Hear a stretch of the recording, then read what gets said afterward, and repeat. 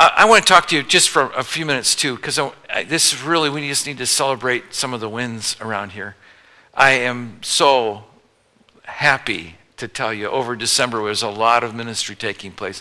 I had friends from far away, literally around the world, but certainly a lot of places in the U.S., where friends would write me and see pictures about our Christmas shop and say, what in the world are you doing? And I said, we get all this stuff together, and then we don't have, people go out and buy, and we contribute, and people come in and shop. And you know what their response is? You must make a lot of money doing that. And I go, yeah, like none. We give it all away. And they say, what? And they're just amazed at what happens through the Christmas shop and the ministry that happens in Southern Maryland through the Christmas shop. People are just, they are in wonder over that one particular, it's just larger than life when people see it and figure out what's happening. But that wasn't all that happened in December. There were Christmas concerts as well, which celebrated artistically, musically, just in a kind of creative arts way, the coming of the Savior. Christmas Eve services, it was just drawing near to the Lord. And then last Sunday, if you missed last Sunday, you just missed the bomb diddly. We baptized people. They were tearjerker testimonies, just hearing people come to Christ, their stories of faith and what got them where they are, and they were just wonderful moments. The highlight for me, I'll fill the baptismal for one person, but when we have a row of them, that's just amazing. Last Sunday was baptism day. It was really good. Now, while I'm talking about this, take your bulletin out. This is a bulletin. This, my friend, is a Bible. The Bible is inspired. It's perfect. Amen? Right? The bulletin, not so much. It has mistakes. I'm going to give you one of the mistakes in it. Go to the back of your bulletin.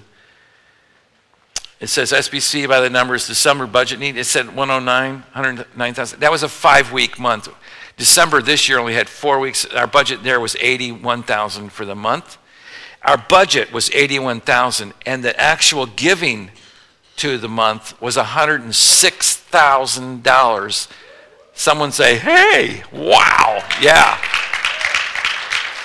Thank you for your generosity. It just is wonderful. And you know what? People say, well, you must have had $100,000 giver. No, we don't. If we do, thank you, but we don't. And if you're thinking about giving $100,000, hey, great. I'll buy you lunch at Panera. Won't be Chick-fil-A today, but it will be Panera. Chick-fil-A tomorrow, okay? But it takes a lot of people giving, and that's what really drives it. Let me tell you this. There are two things. Obviously, prayer, the ministry of the word, those things are just ongoing. A church without prayer is without any kind of hope, without any power. And a church off of the word is going to go off the cliff. So that's not going to, some of these things are givens. But there are two things that really drive a church. One's the volunteer base. You don't run youth ministries and children's ministries and that Christmas shop and the Christmas concerts and Christmas Eve. You don't run all that without volunteers. Okay? So it really runs on the arms and the hands of the volunteers. But what fuels all that is the giving.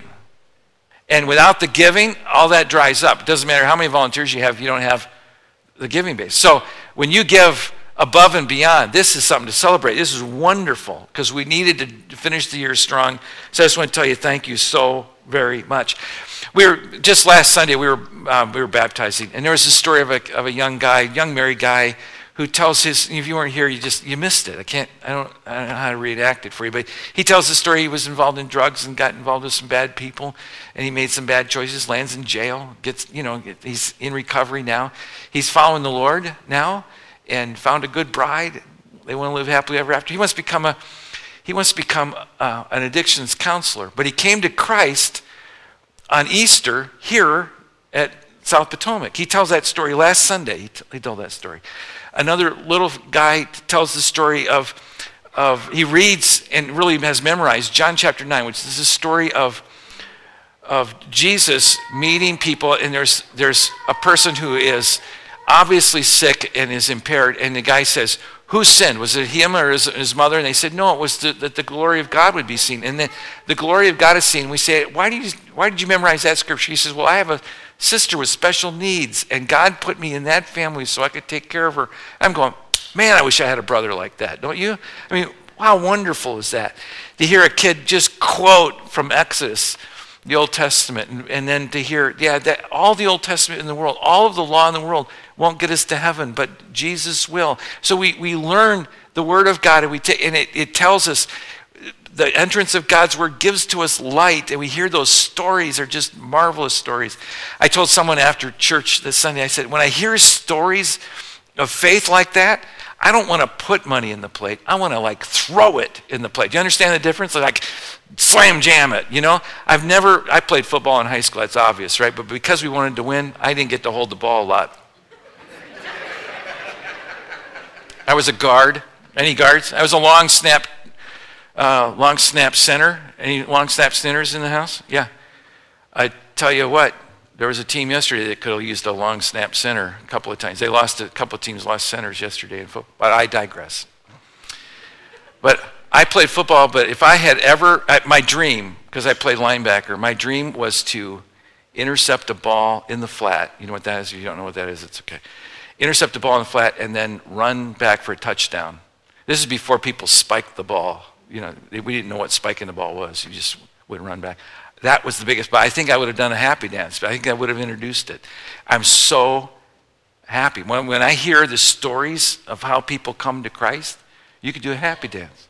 You're going to spike the ball. You don't want to just put money in the plate. You want to spike it into the plate because you're so happy about the life change that takes place. And you know what?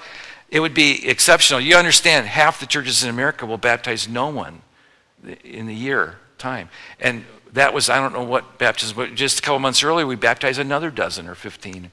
It just keeps happening. People come to Christ, and marriages are restored, and addictions are recovered from, and junior high kids survive to high school because they come to Jesus, right? Can I get a hallelujah, amen? Yes. Some of you have girls, I just read about this the other day, and my daughter, I don't have a daughter in junior high anymore, middle school, and she rolled her eyes. It's terminal. I tell them it's contagious, and it could be deadly if you're not careful. That rolling of the eyes could be your demise. You just want so badly life change, and I see that around here, and I'm so thankful. One day I talk about it. We go home from church, and she goes, man, am I happy. We just love our church. We just love the people. I love the fellowship ahead of time and afterwards. I love the coffee. I love the children's programming. I just love everything about it. I love the free parking. Amen? Yeah. I get free parking. I don't know if you do or not, but I'm holding out for valet. Wouldn't you all in favor? Valet? Yeah. Yeah.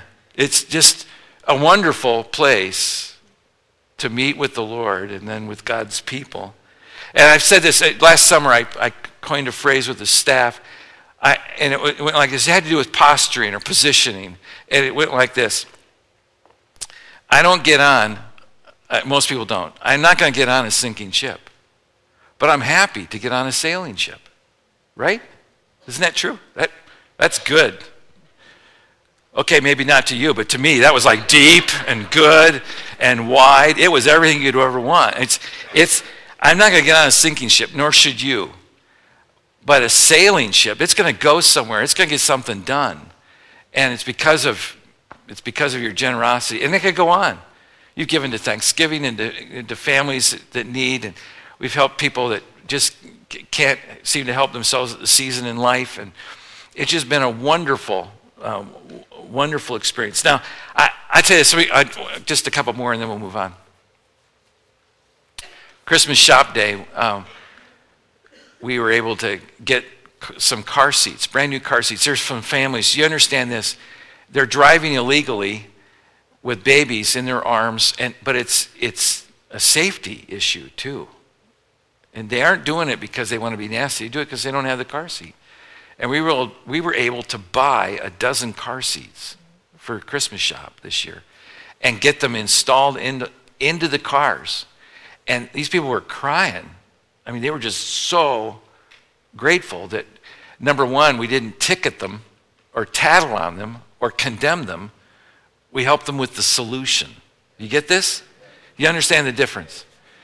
And by the way, during Christmas shop, we have officers here just for order, but then we want to make sure these seats are installed. And then they see an officer, they go, oh, God, this is a trap. No, it's not. It's not a trap. It's not a trap. It's okay. Don't worry about it. We were here to help you, not condemn you. If I could, everybody's memorized John 3:16. For God so loved the world that he gave his one and only son, right? Memorize John 3:17. God did not send his son into the world to condemn the world, but that the world through him might be saved. You need 17 just as much as you need 16. Okay? I need that anyway. So if you could have been around to see the little kid with a basketball, or another little kid with a game, just a table game, the stacks of jeans that were handed out, the parents just crying. You know what? And we could say at the door as they're walking out, we could say to them, yeah, these are good gifts, and we're happy to provide them. These are good gifts, but there's even better gift out there. His name is Jesus. We'll tell you about the best gift, and everybody who came to our shop got a little brochure called The Best Gift. It tells the story of Jesus. And we had it until we ran out of them. We gave away copies of the Bible. So if you're missing yours, thank you for that donation. If you left it here one weekend, we gave it away. So, just kidding. Sort of. Maybe. But you understand, though, you just think about the life change, because they realize, you know what, it may be a week, a month, a year before it really sinks in with them. But that's okay, because our job is to sow the seed and to give them the gospel. And by giving them good gifts, they were open to receive the best gift. And it was their opportunity to come to Christ. It's for them. See, so I'm just really proud of you that way. The giving that supports us, the volunteer base, you couldn't do. We could have millions of dollars. We don't have the support base, it doesn't work. If we don't have godliness and holiness, we don't have good elders, good staff around us, it doesn't work. It just doesn't. So just when you lay your head on the pillow at night, just thank God for a great church and thank the Lord that you get to be part of it. And Juan and I we're so thrilled, and we talk about that. We'll go home after services and go, hey, that was so good. And I'll be blessed about one thing, she'll be blessed about something else. And I'll talk about something else, and she'll say, you didn't know about this, but this happened. She'll tell me answered prayer, and then someone else is struggling with something, but they're getting help from another brother or sister around them. It's just absolutely wonderful. So Lord, as we open the word now, help us to make as good as 2015 has been. Help us make 2016 even better. Maybe the best year of our lives. Maybe the best year. And may the entrance of your word give us light, we pray. In Christ's name, amen. All right, I'm in 2 Timothy chapter 1, and I'm going to get to that in just a moment, but this is 2016. How are we going to make it the best year? Here's what we do know. We know a few things about ourselves. Are you ready? This is what we know about ourselves. We know that we say some wonderful things when we say goodbye to people, right? When you get in the car, you say a wonderful thing. You're saying goodbye to your parents you visited. And you tell them, I love you. And we'll see you again soon, right? My grandfather, Grandpa Younger is his name, he used to stand in the driveway. I'll never forget the driveway. It wasn't a paved driveway. It was paved, but only 2 strips. There was grass in the middle of the driveway. It was just a kind of a runner driveway. He would stand on one of those strips and he would wave as my dad was backing out of the driveway, and he would say, thanks for coming and for going. We'd be in the back seat waving, and we had no idea what that meant. My parents knew what that meant, but we were kids. We had no idea what that meant. Thanks for coming and for going. Because people say not only great things like, I love you, and we'll see you again soon, thanks for coming. But when we say goodbye, we say weird things too. We say things like, drive safe. That's weird. Would you ever say, drive aggressive? Cut them off, tailgate. Don't use your blinkers. You don't ever say that, but you do say, drive safe. You ever do this? I've done this with my daughters. Don't hit a deer. That's stupid. That's stupid. Like that was their goal. Oh, Dad, I missed the deer. I had to swerve several times before I finally hit him. Yeah. What in the world are you doing, child? Give me the keys. Chuck them into the river. Yeah, because you would never say that in a goodbye. But you say goodbye very gently. There's some wonderful things you say. There's some other things that we say when we're saying goodbye to our job. We're going on vacation for a week. Here's another thing that we know. When we are leaving for vacation, the week before vacation, on our job, we are awesome. Are we not? Something comes in our box, boom, it's out. Right? It's in, it's out. It's done. Yes, the tape dispenser's filled, staplers loaded, everything's ready. Why? Because I'm going on vacation. Yeah, and you are not giving me a new order at 4:45 on Friday. No, it's not happening. If it is, it's getting out of here by 4:46. It's gone, because we are awesome when we're leaving the job, right? We are awesome when it's time to say goodbye and we want to be out of there. And then right before company comes, and you know this is true, right before company comes, we are incredibly good at just stashing stuff. Are we not? It's like, move it, out of here, The doorbell rings, newspapers go away into the cushions. Everything just is gone. Because we know this is it. We are incredibly good at that. Now, what if you knew 2016 was your last year? How incredibly good would you be at it, whatever it is? What if you knew this could be it, your last season of your life? Some of us know that. Some of us in the room know our bodies are shutting down. We're fading away. And we know this could very well be it. Some of us are going to not be here a year from now, but not know that 2016 was the last year. Most people who die don't know it's happening until it's really happening. You know that, right? Most of us think that we're going to live on and on and on, but that's not true. But because we know life is going to eventually wind down, we actually get ready for death. We do it in an unusual way. Some of us have bucket lists, right? Some of us have dream sheets because we want to make sure that we get it done. I'm reminded of the guy who says, I can't die till I go to Rushmore. The wife goes, we're going to Rushmore. That's not a good sign, dear. Not a good sign. But you do write a will and testament, right?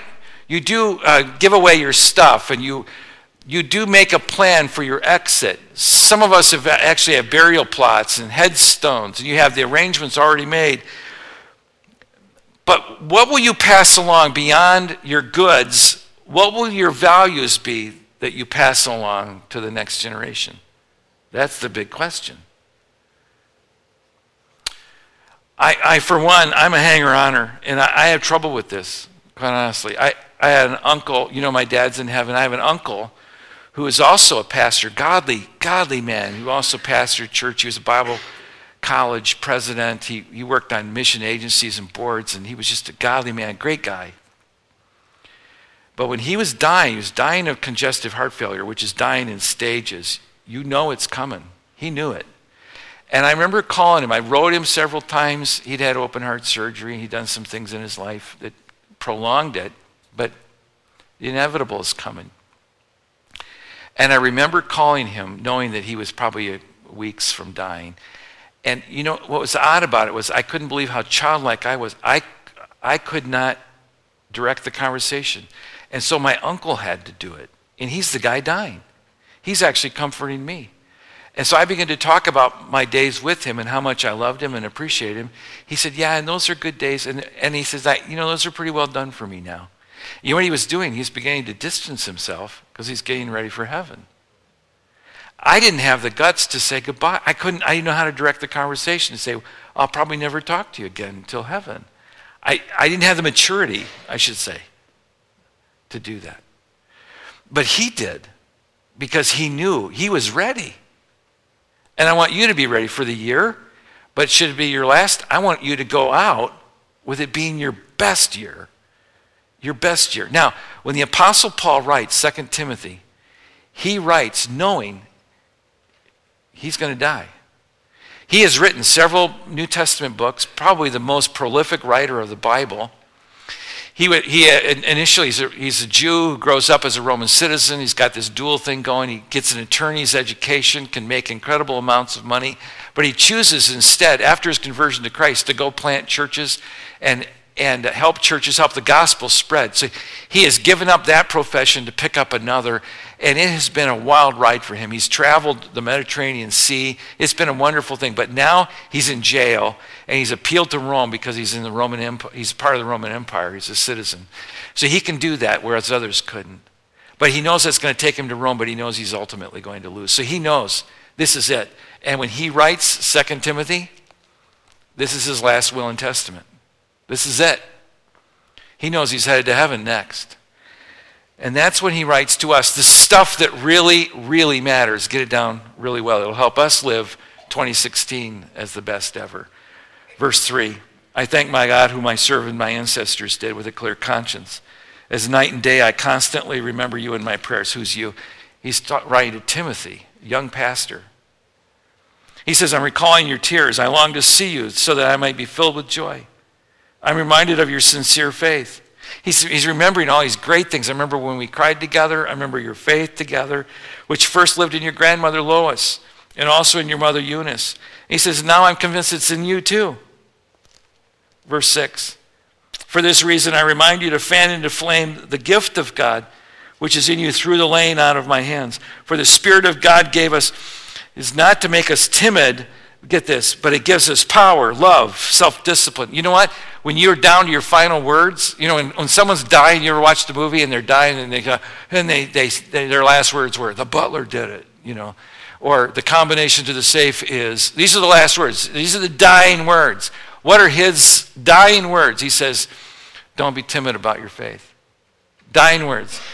God gives you a spirit of power, love, self-discipline. You can spend the rest of your life on those three. Because why? Because a dying guy, he's cutting to the chase. He's telling you the truth. He has no reason to dance around anymore.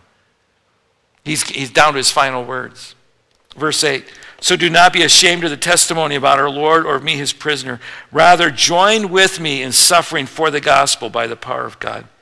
He saved us and called us to a holy life, not because of anything good that we have done under his own purpose and grace. This grace was given us in Christ Jesus before the beginning of time, but now has been revealed through the appearing of the Savior, our Savior, Christ Jesus, who has destroyed death and has brought life and immortality to life through the gospel. You get this? He said he destroyed death. He took them apart. Yesterday's football terms, he tore them down. He ripped them up. The soccer, he tore out the nets. You get that? And he did that. That's the gospel. That's the power. In this gospel, I was appointed a herald and was an apostle and a teacher. And that is why I'm suffering as I am. Yet this is no cause for shame, because I know whom I've believed, and I'm convinced he is able to guard against why I've entrusted to him against that day. So, verse 13, what you've heard from me, keep as a pattern of sound teaching with faith and love in Christ Jesus. Guard the good deposit that was entrusted to you. Guard it with the help of the Holy Spirit who lives inside of us. These are his final words, his last will and testament. He's saying, I fought the good fight. I finished the course of what he'll say later. I've run the race. I'm done. I'm going through the tape right now. And because of that, he knows he's done. So he's going to give to us the truth. The first truth I get out of this is to know your faith. He says, I remember your tears, and I want to share the joy of that, the faith that was first in Lois and Eunice, now it's in you. You have to know that you believe, and you have to be convinced of it yourself. You cannot be your grandmother's faith, your mama's faith. It has to be your faith. You have to own it, and it has to be what the text calls sincere faith. He has to embrace it for himself. You have to embrace the faith for yourself, because when you stand before God, it'll just be you.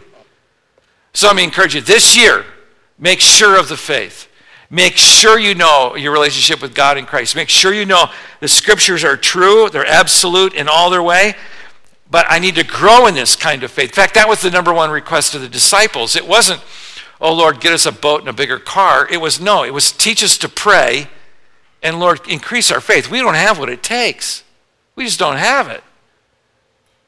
So know your faith. And when you know your faith, own it, make it your own, grow it up, nurture it, take care of it. Because when you think about it, your faith is the only thing you're going to take to heaven. Think about it for a minute. You'll take the rewards that God gives to you for your faithfulness. Your rewards are in your hands. You're going to cast those at the throne of grace. So the only thing you're showing up with is faith. So you have to ask yourself, how well am I nurturing this faith? Which, by the way, faith comes by hearing the word of God. I just need to hear the word more. If it's your habit to read the word, I read out of a paper Bible. You know, it's okay. Some of you are electronics driven. Get an online Bible or an e-Bible, whatever. If you're taking notes, just jot down the words YouVersion. It's a version written by Craig Groeschel in Oklahoma. It's an open-ended, totally accessible version of the Bible. It has Bible study helps with it. Some of you use Bible.com, whatever it takes. If you want it on your phone or your laptop, your computer, you get it in an audio form. You can play it in the car. You just hear the word of God. It will help you. It will help your thinking. It will help you have a sincere and holy, pure, holy faith. Obviously, attending church is a good thing to do. Being around believers in Jesus Christ, getting in a small group, serving is good. That helps you work out your faith as well. Nothing, though, can substitute for just good old, plain old devotional time where I talk to God from what I hear in his word. He talks to me back because that word is living and powerful. He prompts me. I learn something every time I open the word. And you know what? I've been doing this a long time. Every week, I'm surprised at something that I learn. Every week. The riches and the dimension and the beauty of the word of God is beyond what we can imagine. And this is called growing, folks. This is God's goal in you, his calling in you, called growing. He wants you just to keep growing all the days of your life. Number 2, know not only your faith, know the point of passion. Know how God has uniquely wired you. Fan into flame, the passage says, verses 6 and 7, the gifts that God has given to you. Fan those into flame. Clarify your gifts. Pay attention to how God has wired you. Listen to your passions and your dreams, because that's how God will use you in a particular place. It'll be different than anybody else, because you're not one in a million. Get this. You are not one in a million. You are one in a zillion. There's no one else like you. You are a creative handiwork of God, created in Christ Jesus, unto good works, Ephesians 2, 8, 9, and 10. And because of that, you need to clarify what that gift is and those gifts are, and then push away from the insecurities and get right through them, because your natural tendency will be to hit the easy button. Go back to verse 6. Fan into flame, which is the gift of God, which you have through the laying on of my hands. He says, verse 7, for the Spirit of God does not give us a spirit of timidity. He doesn't do that to us. You see, Satan would love for you to back away from your giftedness. He'd love for you to wonder. See, and he may use the very areas of weakness in your life to make strong points. He gives us the spirit of power and love and self-discipline. He helps us stay on track. Know your passions. God calls this serving. This is where you make a difference in the world where you are. You find a place and you make a difference. You find a hurt and you work to heal it. You find a way you can make life better for others. And you do that in the name of Christ. When you do that, my goodness, you are taking on the form of a servant, which is exactly what Christ did. It's fully Christian. It's an act of worship, really. So, number 1, know your faith. Number 2, know your point of passion. Number 3, know the power of your testimony, the power of what happens through your words.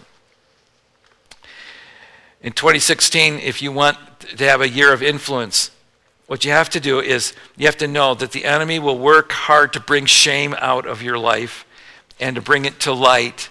And so he says, don't be ashamed of the testimony, verse 8, about our Lord Jesus Christ. What the evil one wants to do is he wants us to be embarrassed about our faith and to then not be public with it. Wants us to go underground with it. So when you pay attention to how God has wired you, then you realize, you know what, there's a spirit of timidity within me. I need a spirit, Lord, of love, of power, and self-discipline, so I stay on this. Help me to anticipate what the enemy would do to shut me down. He will bring up the past. He'll bring up your worst day. He'll bring up your biggest mistake, and he'll throw that to shut down, not just to embarrass you, but to shut down your word about who Christ is. And you have to embrace that this is going to be painful. It just is. Recovery always is. Recovery always is. So don't think that suffering for Christ is going to be easy. It doesn't happen much here in the U.S., but it does happen worldwide. Standing for Christ costs something.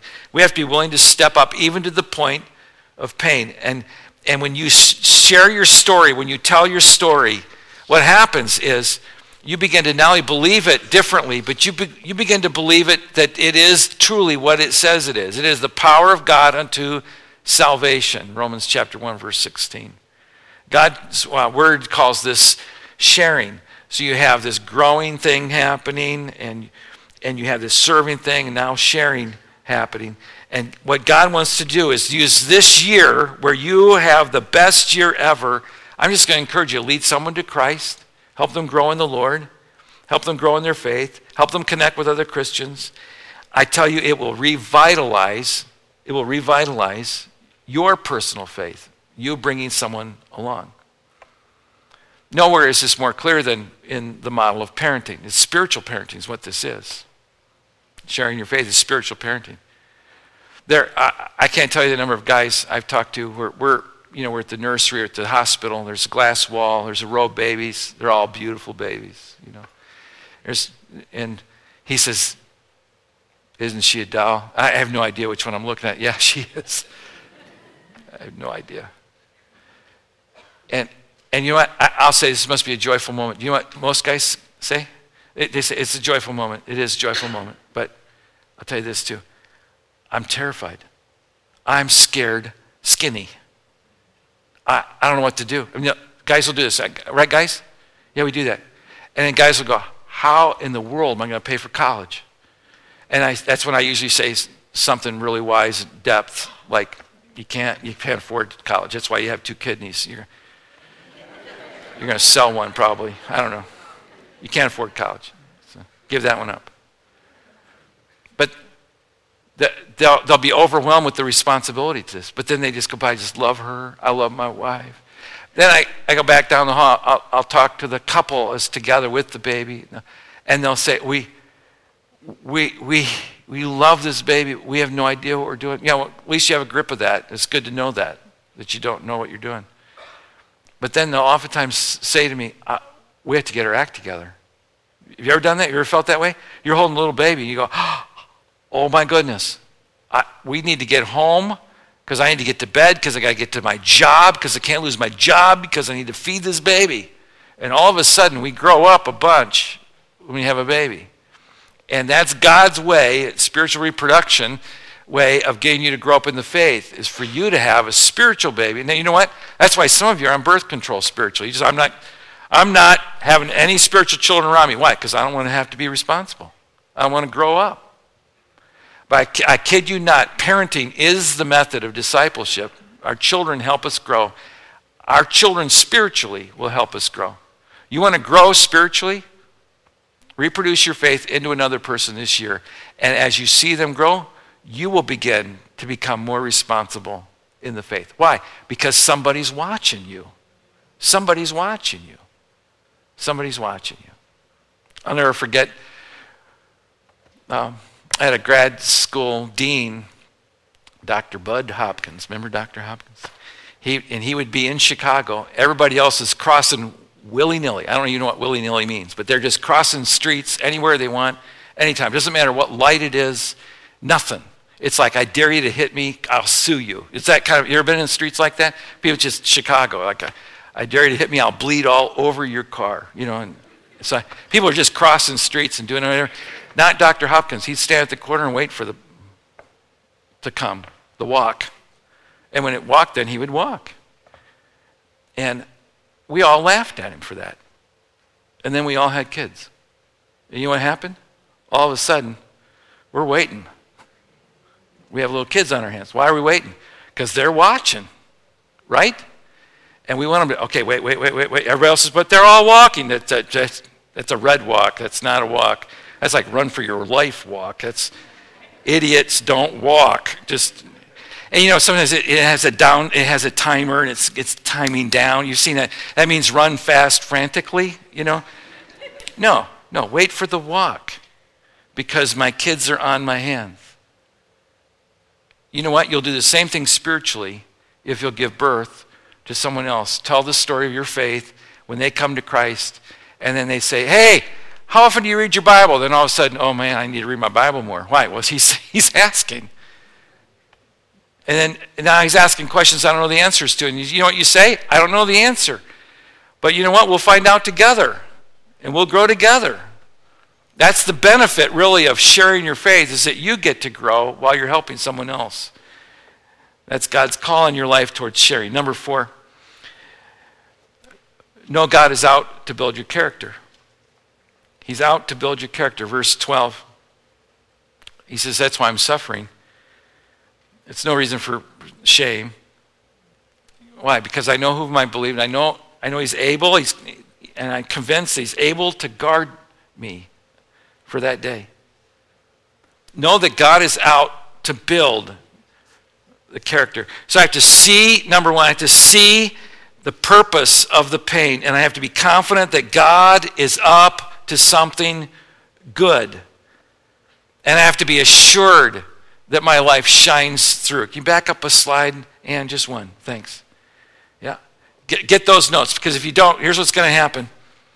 This is an act of worship, by the way. God is out to build my character. He's out not for my comfort, but for my character. He's not out to make my life comfortable and easy. He's out to build into me a strong, bold faith that's pure and holy before him in love. And if I know he's out for good in my life, and by the way, that is an act of worship. We say, well, oh yeah, worship's at front end of the service, or that's the time we sing. Yeah, and those are tools. Nothing wrong with that. Oh yeah, worship time, that's where we pray. Yeah, it's true. But when you offer your body as a living sacrifice, Romans 12, that is your reasonable act of worship. Another translation, that is your acceptable form of worship. When God has the right to call the shots in our lives, that, my friend, is worship. So God is out to build character in our lives, and he will do that through pain, because we don't grow because we're all that dedicated. We grow because the growing is less painful than the not growing, right? I mean, we don't really make the step until we go, man, this is miserable where we are. Let's move on to something else. And we have to know he's up to good in our lives. And knowing that he's up to good, we want his glory to shine. He is out for character development in us. And number 5, know the power of influence. You see, that pattern of sound teaching, verses 13, 14. That pattern of sound teaching, that's the power of influence. People will see in you Jesus Christ, and when they see in you, they will do what they see in you. And because you have been given this special trust, you have to guard it, because your faith is not an end point. It's actually there as kind of a launching point, not only for a good year, but a good life, and to be an influence for good in the others' lives. So you want to have a great impact for 2016, invest your life in another. Give your life in, put your life into another. Give them your faith. Lead them towards the Word. Help them grow in faith and in grace and knowledge of the one who loves us. Help them grow in faith and to instill in them a spirit of love and of hope. Serve together, memorize the Word together, tell your faith stories together, and then pray for each other. And I encourage you to do that inside of SBC. In fact, I encourage you to do this twice. Once with someone inside of SBC and once on the outside of SBC. Let me come at that again. You see, your power of influence is incredible. And if you knew that what you do in your Christian life was going to be reproduced, you'd pay attention to what you do. Right? I mean, we would. So we do that here, tell our faith story, hold each other accountable, encourage each other in the Word, memorize the Word together, serve together. But do that here. That creates accountability, but also it's a point of great fellowship and camaraderie. That's easy, quite frankly. But do it outside of SBC too. Do it with a believer who doesn't attend SBC. You say, why? Because that will give you a global context to just how big the family of God really is. And that's a beautiful thing. Have you ever gone on vacation and gone to church? You're out of state. You're in Montana at a dude ranch. You say, hey, let's go to church. See, you're in a hotel and you pull out that thing that hotels still have, Gideon Bible and Yellow Pages, right? Or you just zap it up online. You're in Colorado on vacation, or California. You decide, hey, let's go to church. Any of you go to church when you're on vacation? 4 of you. Okay. How many of you don't go to church when you're on vacation? My gosh, way more. Interesting. I'm going to encourage you to go to church when you're on vacation. Do you know what you're going to find? You're going to come out there and go, oh my gosh, there are Christians in Colorado. I never knew that. And there are Christians in Florida. Weird Christians, but there are Christians in Florida. And they call you brother and sister. You ever notice how cultural it is? You leave the area, and they're weird Christians, but they're still brothers and sisters. So it's like family.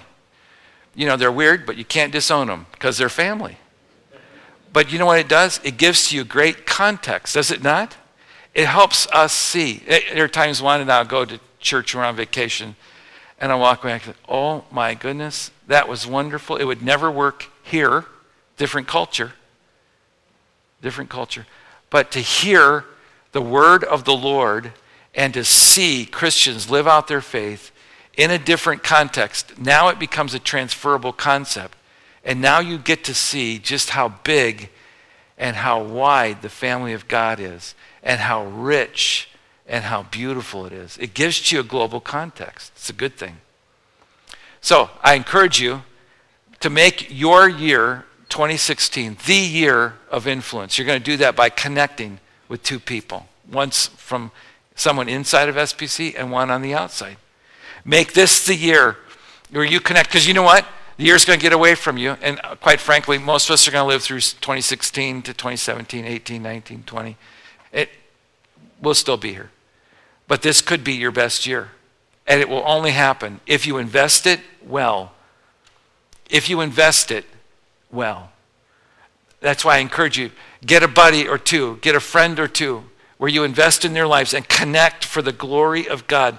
Because otherwise you'll go to heaven alone and you'll bump around with the same issues and you'll never make the advancement someone else could help you with. Make this the awesome year. By the way, what the Apostle Paul was doing too, if you'll notice, there was worship, connection, growing, serving, sharing. The very things Jesus talked about were right in the Apostle Paul's. And he says that because these are the final words. These are the words that are the ultimate, they're the end for him. So he's going to the bank on these, and so can we. Amen? Let's bow together for prayer. And now, dear Father in heaven, we want the year ahead for us to be just super. We want it to be the best ever. And so it's within our hearts, Lord, we pray,